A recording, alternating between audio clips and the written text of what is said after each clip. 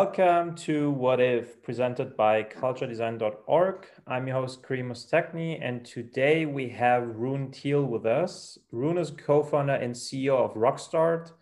Rockstart is one of the first startup accelerators in Europe. It has invested in more than 200 startups and focused on the areas of energy, agri-food, and emerging technologies. Rune, thank you for being with us. Karim, thank you so much for the invitation. Very happy to be here. Absolutely. It's been quite a while since we saw us the last time. But just to dive into it directly, like how did you come up with the idea of Rockstart and what time was it back then? Yeah. So very different times indeed, right? I didn't sort of, you could say, come up with Rockstart in that sense, but I was motivated to move into the space and found ways to get in and do what we do today with Rockstart. But it basically came from my own frustration of failing to trying to build my first technology company. When I went to university, I realized quite early on that I was much more of an entrepreneur than going into traditional businesses.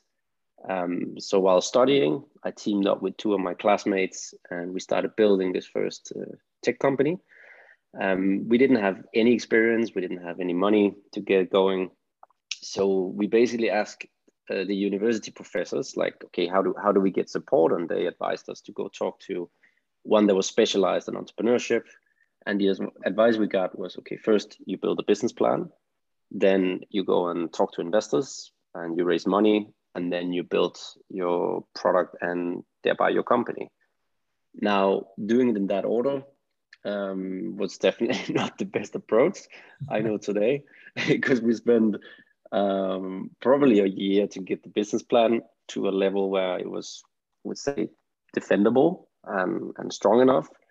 And then we spent, another 1.5 years trying to really convince someone around us to, get excited about it and put money in potentially. We did end up also building an MVP, but that was way too late in the process. So at the time we launched, really nobody cared about it because what we didn't do was we didn't talk to any customers. So with the bit of ego I had, that was a bit hurt, right? Being a young aspiring entrepreneur. So that was not very satisfying. And I instantly started looking around and see, okay, how can I learn more about starting a company? And I found initiatives in Denmark. Back then, Venture Cup was this business plan competition for students. And that's also something we participated in with the first startup idea that we had. But I then joined them in running a business plan competition in Denmark. But also realized that wasn't entirely sort of what I thought entrepreneurs needed, because it was sort of a very, quick gratification and award, and you'd win some money and then you're back with yourself. But the reality was, my problem was I didn't have any network or know-how. So with that in mind, and by the way, I also took a master's degree in entrepreneurship and innovation and got reconfirmed that university is not the way to learn entrepreneurship. That's a good yeah, two years almost. I'm reconfirming that.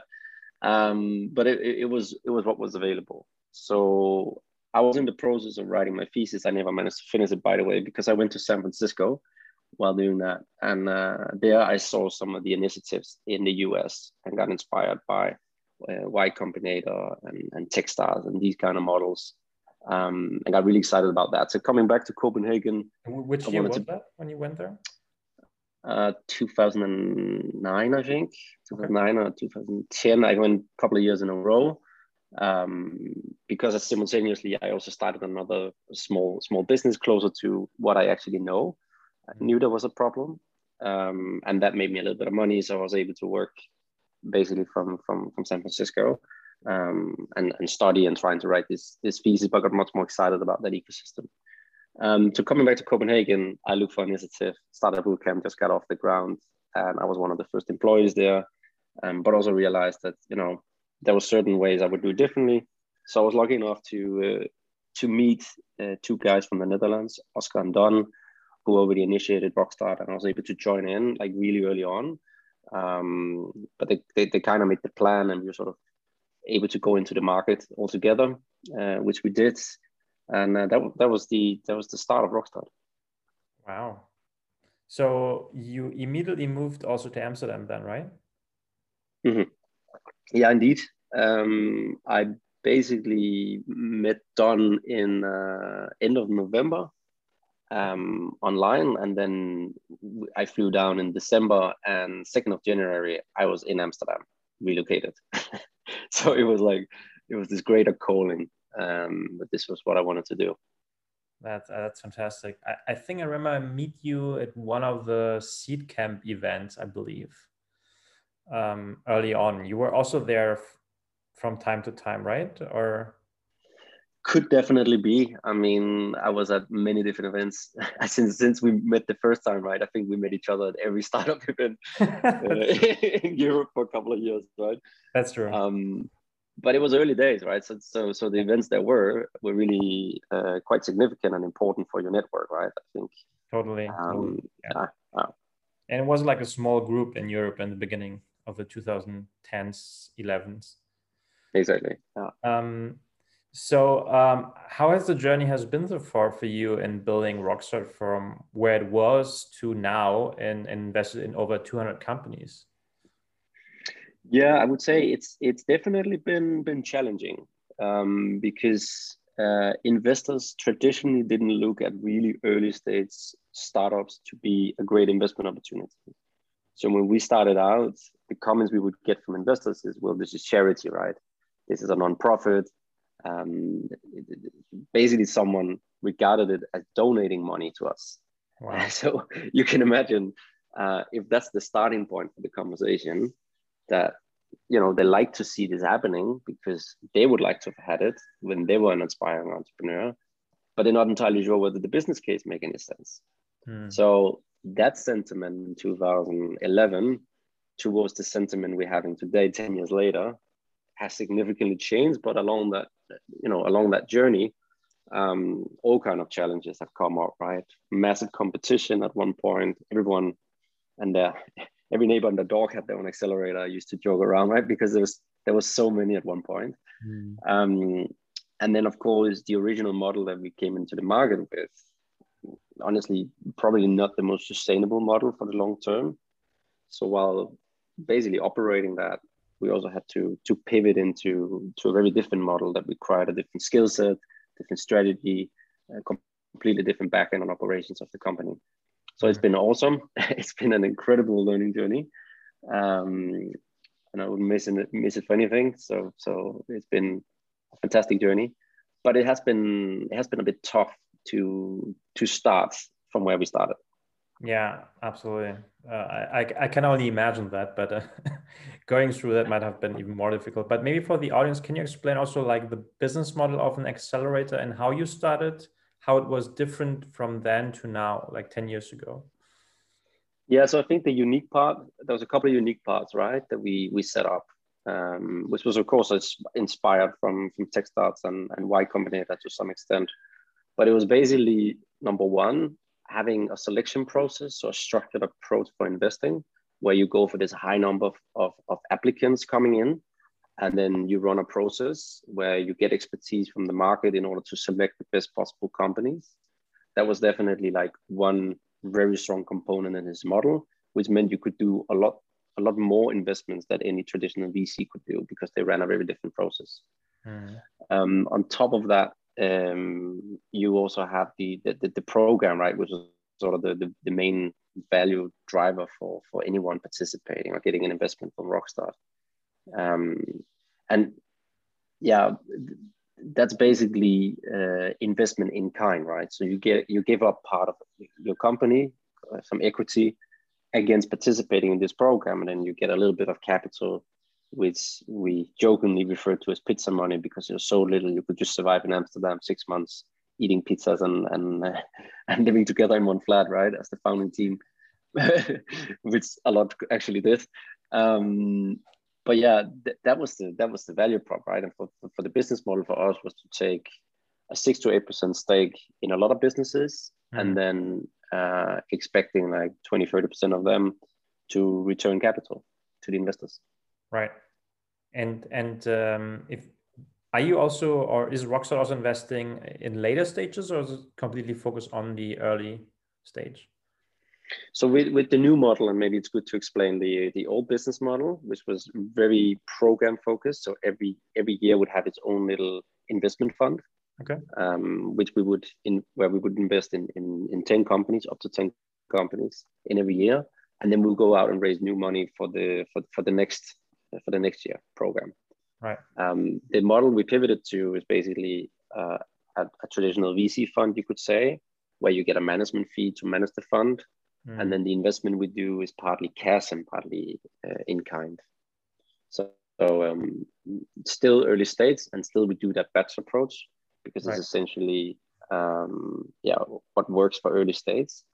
And of course, the program is the value that we offer next to the capital, right? Okay, understood.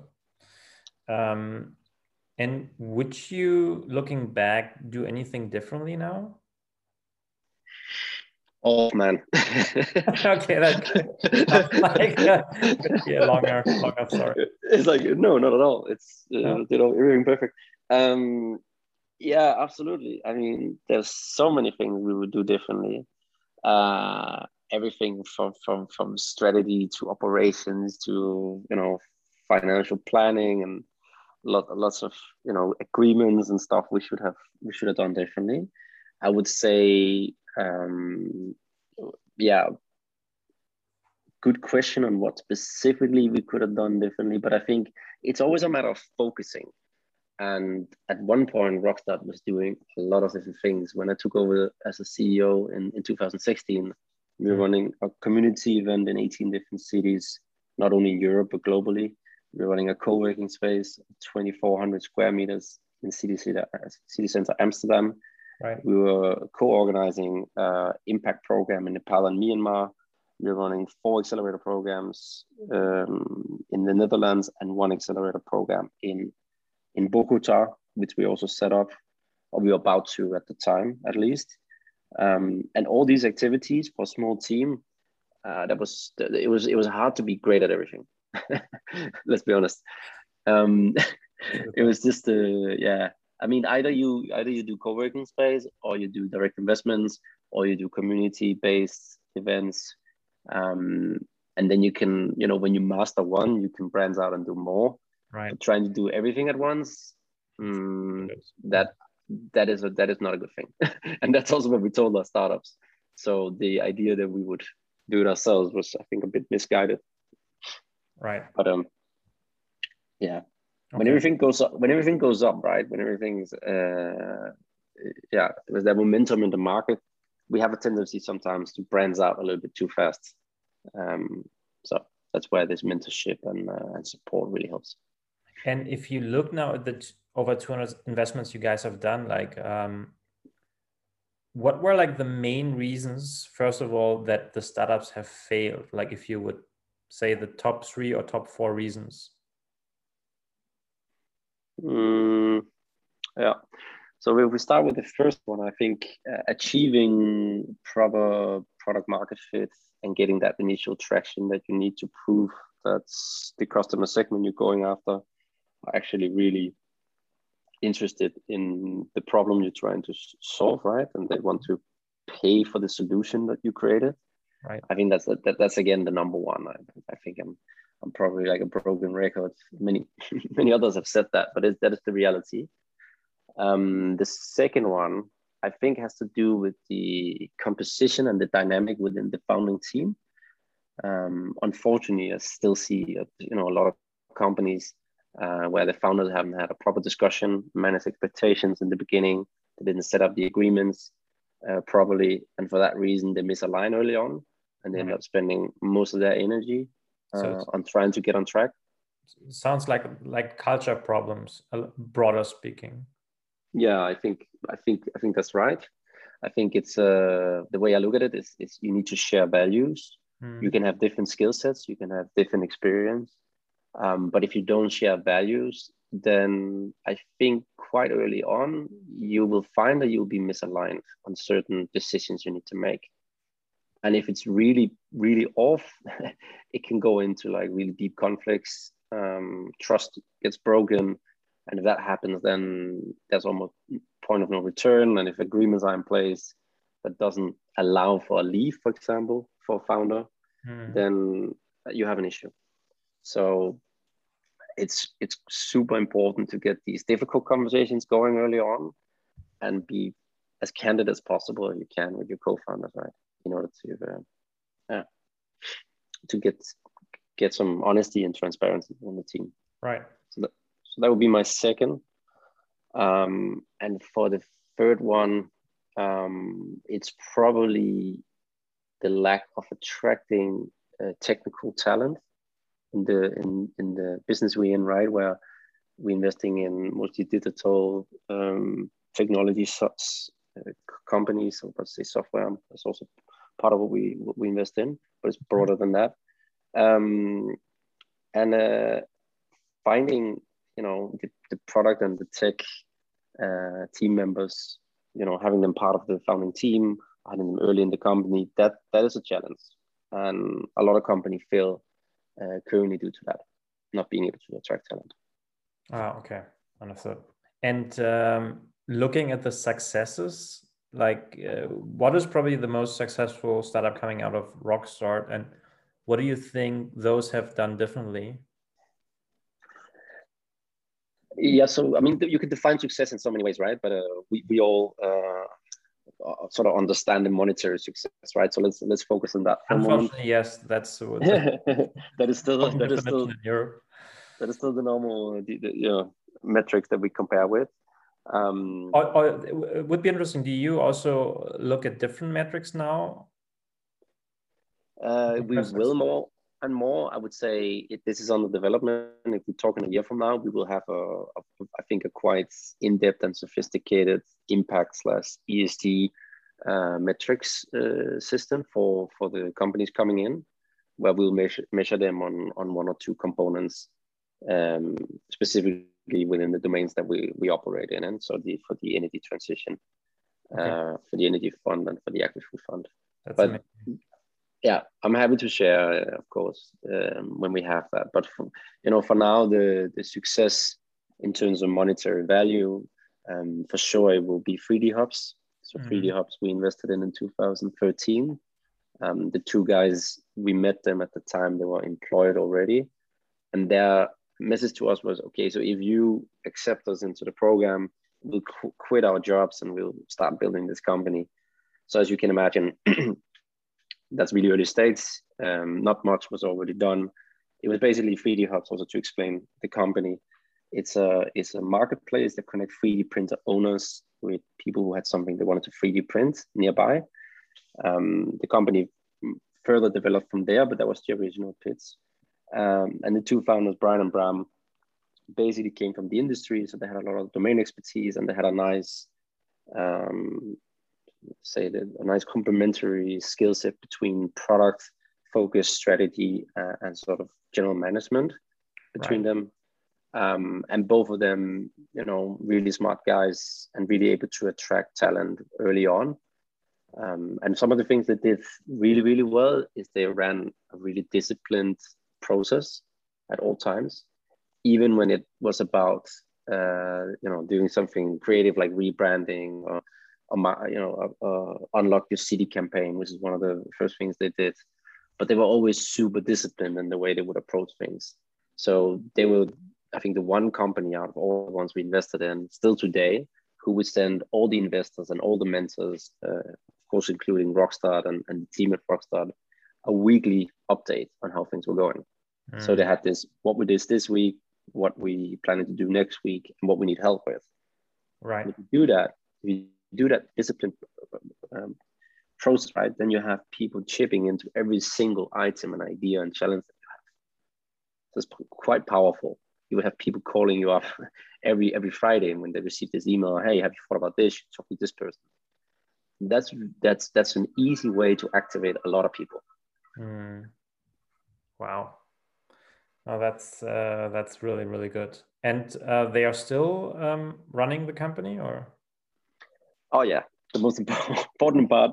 They got acquired by Proto Labs earlier this year for a full amount, including earnouts for $330 million US. Wow, that's amazing. Yeah, it's a good success for the guys and of course for the investors. Wow, that's amazing. And they're continuing, still working there, I guess. Yeah, now they have executive roles within Proto Labs. So I'm actually catching up with Brian, one of the founders here, this afternoon. Oh, I'm looking forward to see how that's going. Yeah, that's amazing. And now looking into a little bit more like creative what if scenarios, and I mean you have experience of 1 decade in this building startups. Have you ever wondered if something could be differently that would have totally changed the whole game for you or for your startups? If something would be different, more money or no money at all, was there anything you thought about? Mm-hmm. Yeah, it's nice framing 1 decade, right? Thanks for that.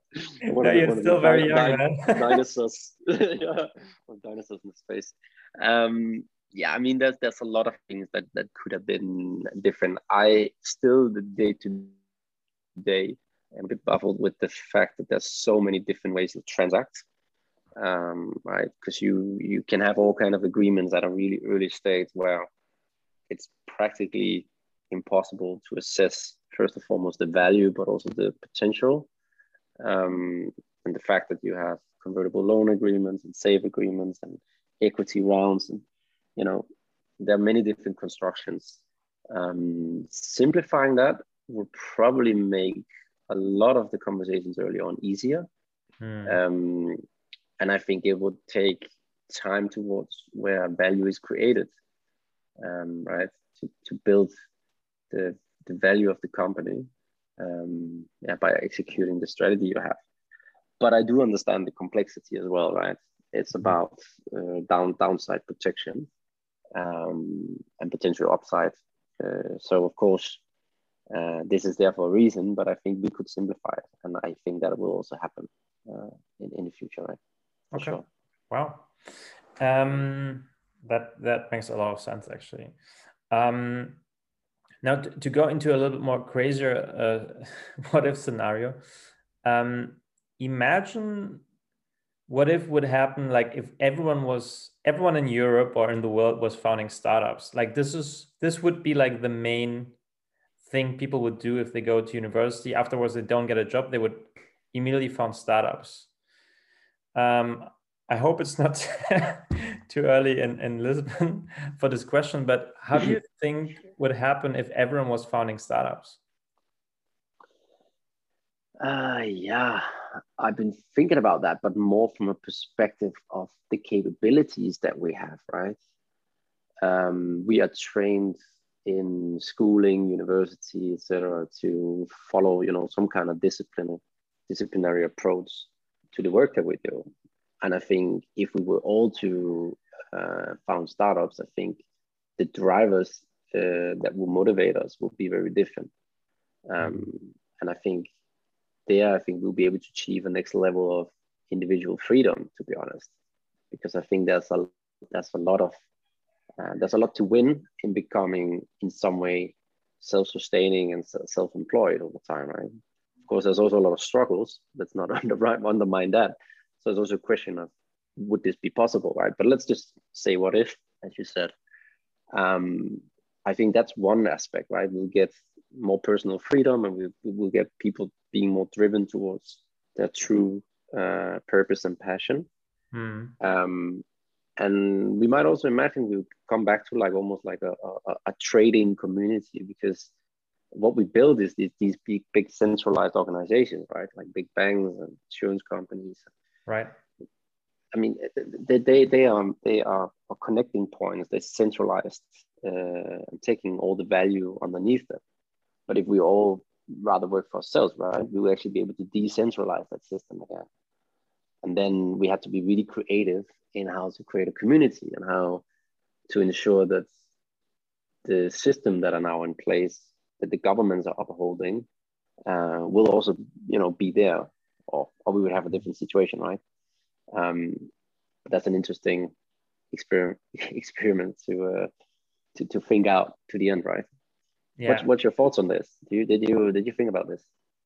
I think I would ask myself, first of all, also what you said about like what the incentives will be different, but also like if you would find a really interesting business model for yourself and you would found it and then you want to scale, but everyone is already doing their own thing.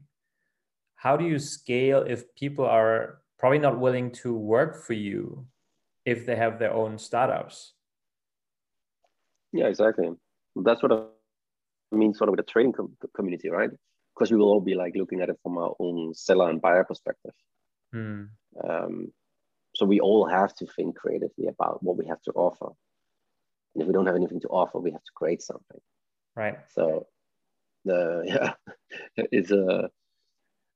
it's not a world where you would scale. Yes. You have to find comfort in the things we have, right? Yes. So And would in it what you be, do. So it becomes so integral and so important because it's basically whatever you do right now is what you're going to do for the rest of your life. You're not going to scale. You're not going to exit. You're not going do to. you think people would feel stuck or would they still find ways to grow? I truly believe that we as Homo sapiens are very resourceful, right? So we will find ways to grow. The way I'm not sure is like how much we would be connected. Like what would be the reason to care about each other to the extent that we still do today, right? What would be the connecting lines? Mm. And how do you mean that? I think right now we have a vested interest in each other, right? Because we go to the same. I mean, we know people working in different companies. Some companies are really big, right? So if you're part of those companies, you're part of like a small community and a family, and that brings us together, and we have some shared values underneath that. Where if you pull all of that apart, we individually have our own strategies, values, vision, whatever for our own little project, which brings it further apart, I think. Mm. But if you would look at the startup ecosystems, for example, like the startup people who meet with each other, they also try to care about each other and give advices and connect them with certain people. Very true. But they often become their own living entity, right? Every company has this very well defined culture and values.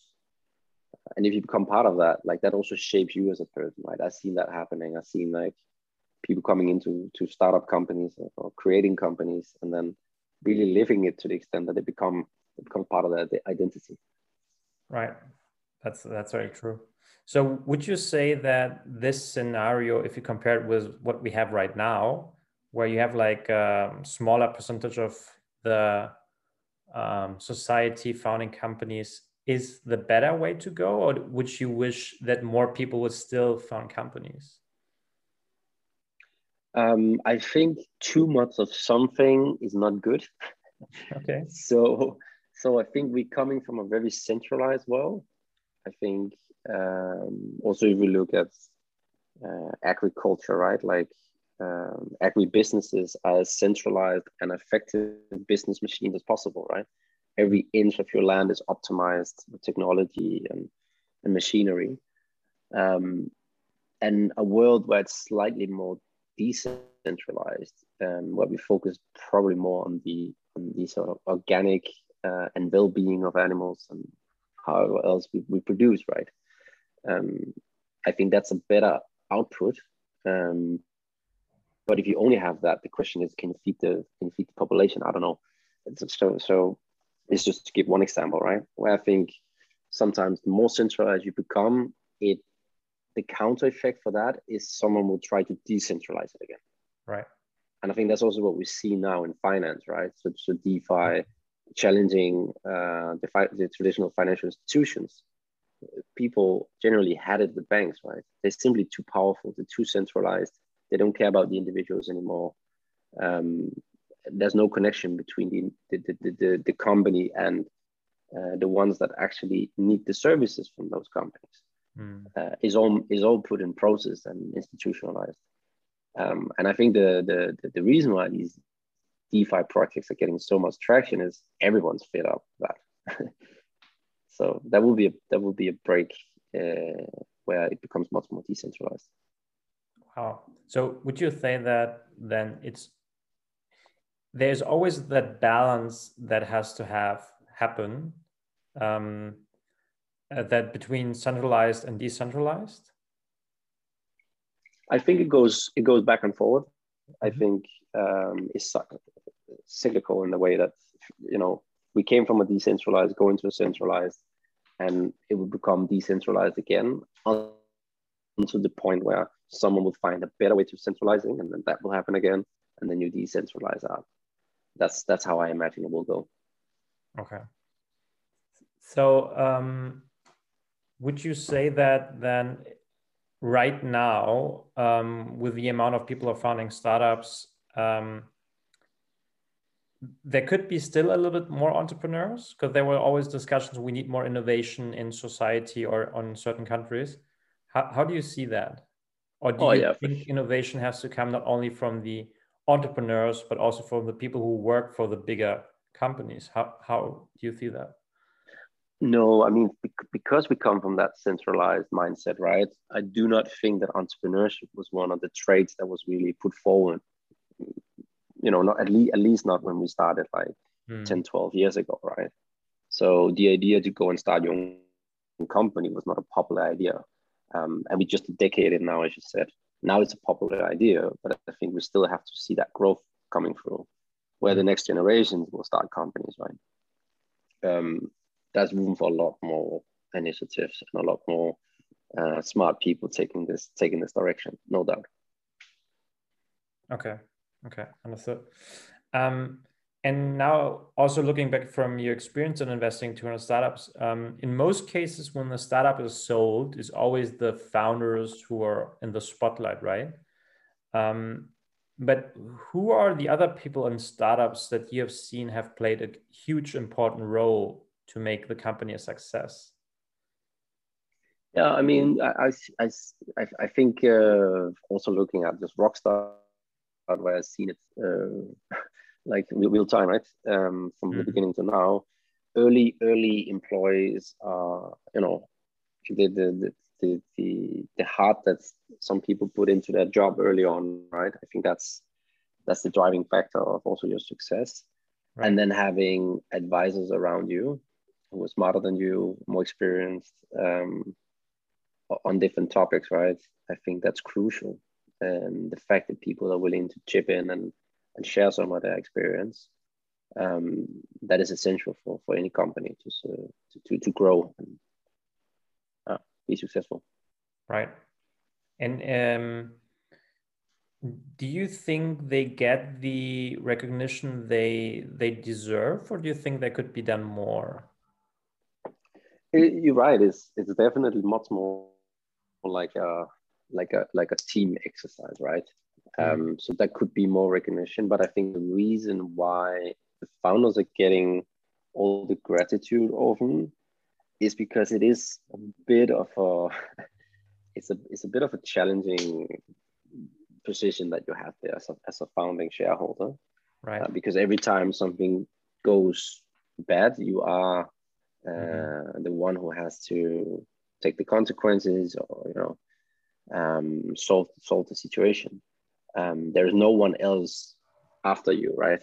So it's not like your board is going to pick it up if you don't. And it's very different from being a shareholder in a company, being a board member, being an employee, being an advisor, being whatever you are in connection to that company. You can put your hands up and say, this is not something I'm going to necessarily deal with. I want to pass it on, right? And then what are you passing it on to? You're passing it on to the founding team, who's then expected to solve it. Right. Yeah. So it's not only the spotlight that the founders are receiving, but also all the challenging times. That's also in balance, pretty much. For sure. I think it's pretty equal. If you look at the moment you get the gratitude for the work that's been put in, Right. and the kind of commitment that's also expected, right?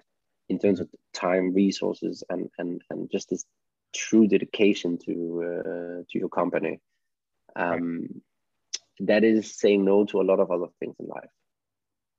And that's something that's important to recognize for others who are looking at it and thinking, well, you know, they are being perceived as getting all this gratitude and recognition for being successful. But there were years before where it felt pretty tough, probably, to be in that position. Okay. Do you mean especially like no private contacts that much, or no time for hobbies, or what do you think that is? Yeah, I can speak for myself, right? I mean, when we got started here, I told you I got into, or before we started this podcast, I got into kite surfing, right? But I only did that like 3 years ago. Before that, I remember I used to play guitar. I stopped that when I started Rockstar. I didn't have hobbies. I didn't have many friends at one point because I was really working day and night. I think most of my social group was also around the company. Right. People I knew from there, or directly from the company, right? Yeah. And I think that was a little bit. That was the result of being so focused on making sure that everything also happened, right, according to the promises you set out. Because you set out expectations when you start something, right? And then it's either you either have to, yeah, you have to manage them really well and execute according to those expectations, right? And that requires not doing other stuff, in my experience, at least. Yeah, true. I mean, I remember like whenever I met you was probably after midnight, and we had like some pizza somewhere. Sure. So yeah, I mean, I always saw you as someone who was working really, really hard, but you still managed to put a smile on that face, pretty much, because like if you're not passionate about it, you're not gonna go through that, right? No, for sure. And yeah, sorry. Go ahead. No, go ahead. And I mean, now looking forward, like to the next decade, and how do you think accelerators will change or have to change? Yeah, I mean, first and foremost, we're trying to find better wording for what we do. So we now call ourselves an accelerator VC. Because we do a combination between offering that value add and support early on, and have that capital pathway, allowing the founders to focus on building the company while we do everything we can to bring in the network and also co-invest in the subsequent rounds, right? So coming out of the program, we will co-invest if they get a lead investor at a certain amount, right? And Rockstar will also step in. I think it's not about this 6 months, 3 months, 1 year, whatever period that many accelerators set out to do. I think that's not a sufficient good enough model for what we need and what we want to achieve with going in that early. Okay. So for us, it's been okay. We even discussed, should we have lifelong in our value proposition, right? But we're also like, okay, maybe that's a bit too early to say that we can do that, but the ambition should be there. But it's much more about like having a trusted partner along that journey, right? So if we can be that one that comes in and have an honest heart-to-heart discussion with the founders early on, and we know the struggles that they will meet, and we have that professional approach to supporting and investing, we can foresee a lot of these challenges. And if you have that trust relationship early on, it's much more easy to try to like convince a founding team to go a slightly different direction, or maybe add a team member to the core team, or all these difficult conversations you need to have. So I think the mindset is much more long term. That's what you will see, and then there will be all kind of different models, right? Depending on the stage that will work for that stage. We as Rockstar are sort of looking at founders who already built something and have a little bit of traction or some MVP to show for, right? So that's our model, but you can go even earlier than that, of course, which is also some sort of acceleration. I love what you said about like the long-term partnership and trust. I think that's something we have also seen now here with culture design, that there's a shift happening from, that hierarchy structure, focus on controlling, to now everyone's working remote and hybrid models, to dynamic and based on trust. And I remember like having a call with a friend last year during the first lockdown, and he told me, "Hey, my boss is calling me every 2 hours to check if I'm working."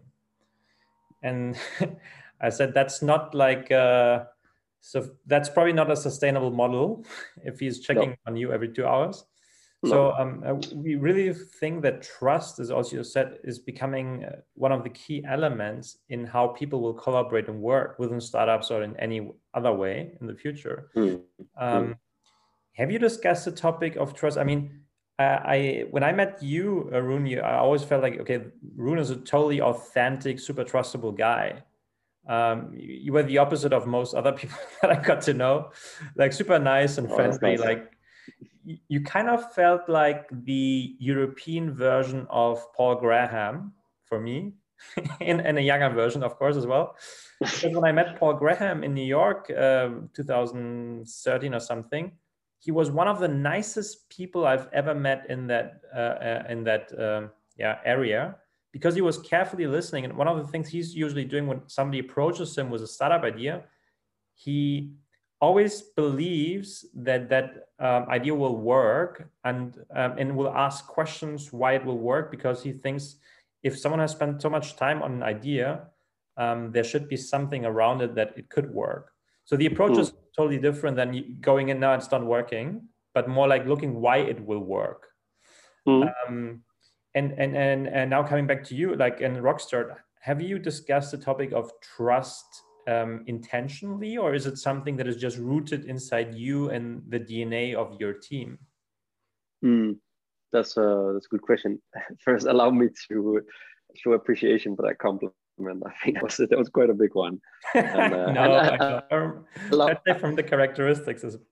I appreciate it. And allow me to return it. I think I love how personal you always are, and how much you share, right, about your personal situation, and dare to show vulnerability, right? And I think that's how we really connected early on back in the days, right? Right. It's about allowing yourself to sometimes say some of the stuff that is not going perfectly well, and be honest about the fact that you're not trying to put up a facade. You're not trying to be perfect. You don't expect everyone to be perfect. And I think that's where the trust relationship will start. This idea about we having to be in the same room and same office to trust each other and doing what we're supposed to do, if that's sort of the idea of this boss that you mentioned of a call every 2 hours, I mean, that's not what it's about, right? It's like it's not very efficient either. It's going to be very slow scaling if that's your tactic. 10xing on micromanaging. Yeah, exactly. No, I mean it's about allowing a certain openness and vulnerability within your team, which means that, and I haven't always been the best at it, because I've sometimes been low on resources and not feeling at ease in certain situations, and so I haven't always shared exactly what things I could have done differently, or open up and ask questions to the team, like, so what do you think we could do here and here? But luckily enough, there's been other people in the team who's been motivating me to do so. And also at times we brought in experts from outside to basically like run a session with the team around trust. Like, what are the things that's going well at the company? What are the things that's not going well? And then try to like capture some of the things that you really want to focus on together as a team. And then it's a matter of not forgetting, and that I also haven't been always the best at, but not forgetting to take time to actually focus on these areas. Because it's very easy to get stuck in the day-to-day, right? There will always be an email you could answer, or answer differently, or person you could call, and so on. But dedicating that moment as a company to focus on those relationships and those conversations. It's really difficult. It's really tough. So I think what you're doing, like we could still talk a bit about that and your experience on working with other companies, right? But I think being that factor that's coming in and opening up that can and just like having that conversation and facilitating it, it's quite powerful. And I think that's probably the solution for many companies. Like, don't try necessarily to tackle this by yourself, because it's just really difficult also to do as a leadership team. Actually, it can be difficult. Right. Yeah, definitely. But I think being the one who opens up, that's the first crucial part, right? And I think one thing that I've seen also with other startups, also from the Validator days, there's much more talking, also emotional talks between the founders, and more openly talking about things they feel. Do you think that's also something here in Europe that's you've seen more, that people are more open to talk about it? Yeah, I think you have to create the environment, right? So we'll go back in the days when I wanted to explore other models, right? Like how we could support startups, how we could build an ecosystem. I went to San Francisco. That was my experience there. It was so tight, very connected community of founders who would be sharing like best practices, right? And thoughts and emotions and all that.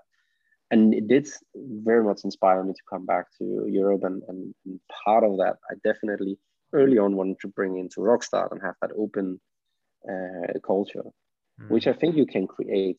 But again, it needs to be facilitated. You need a process around it. You need some principles that you follow, and put your values forward, right? If this is what you believe in, then you need to put it forward. But not everyone subscribes to that, of course, right?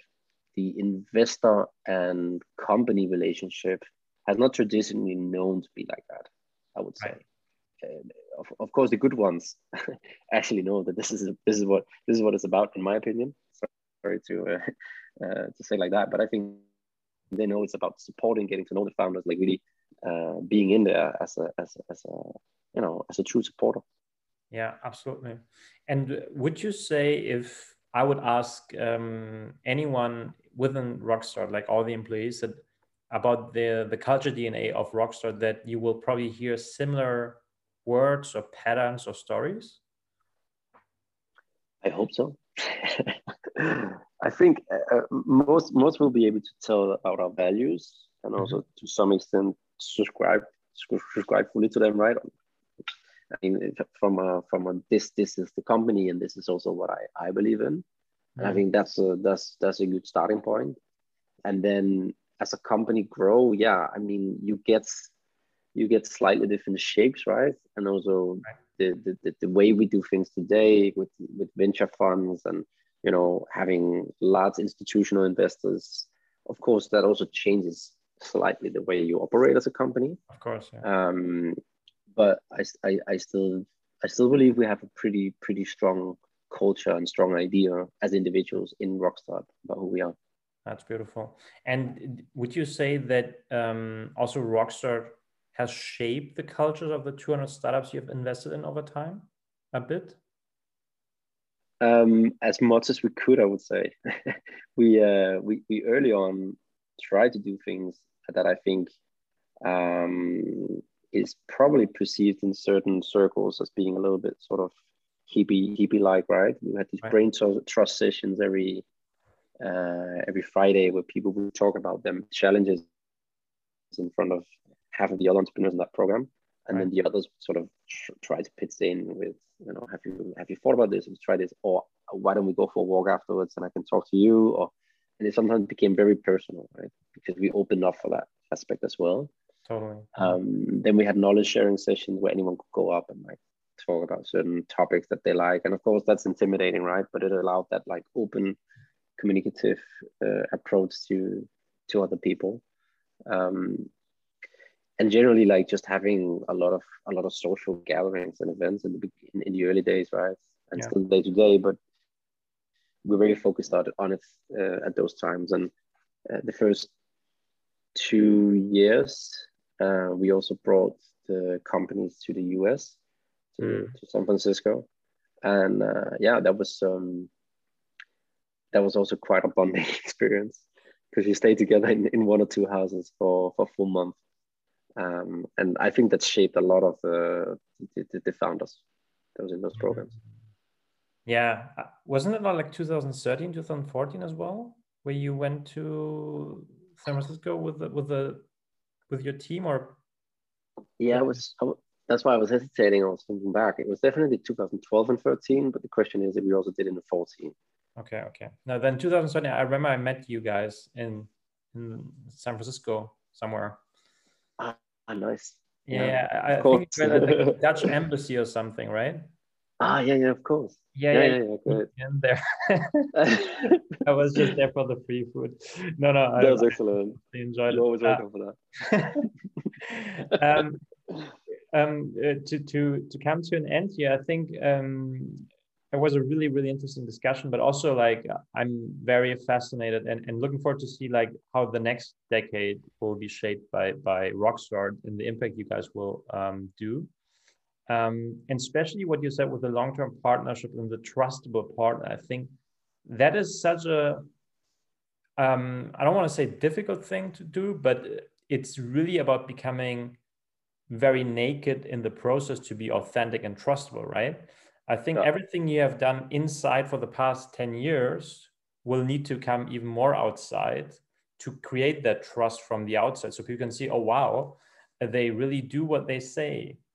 And I remember I had a talk with my partner. She was doing a workshop somewhere in Brazil, 2019, around culture design and one of the participants was the owner of a pizza company. They had like different pizza stores in Sao Paulo, not Sao Paulo, somewhere else in Brazil.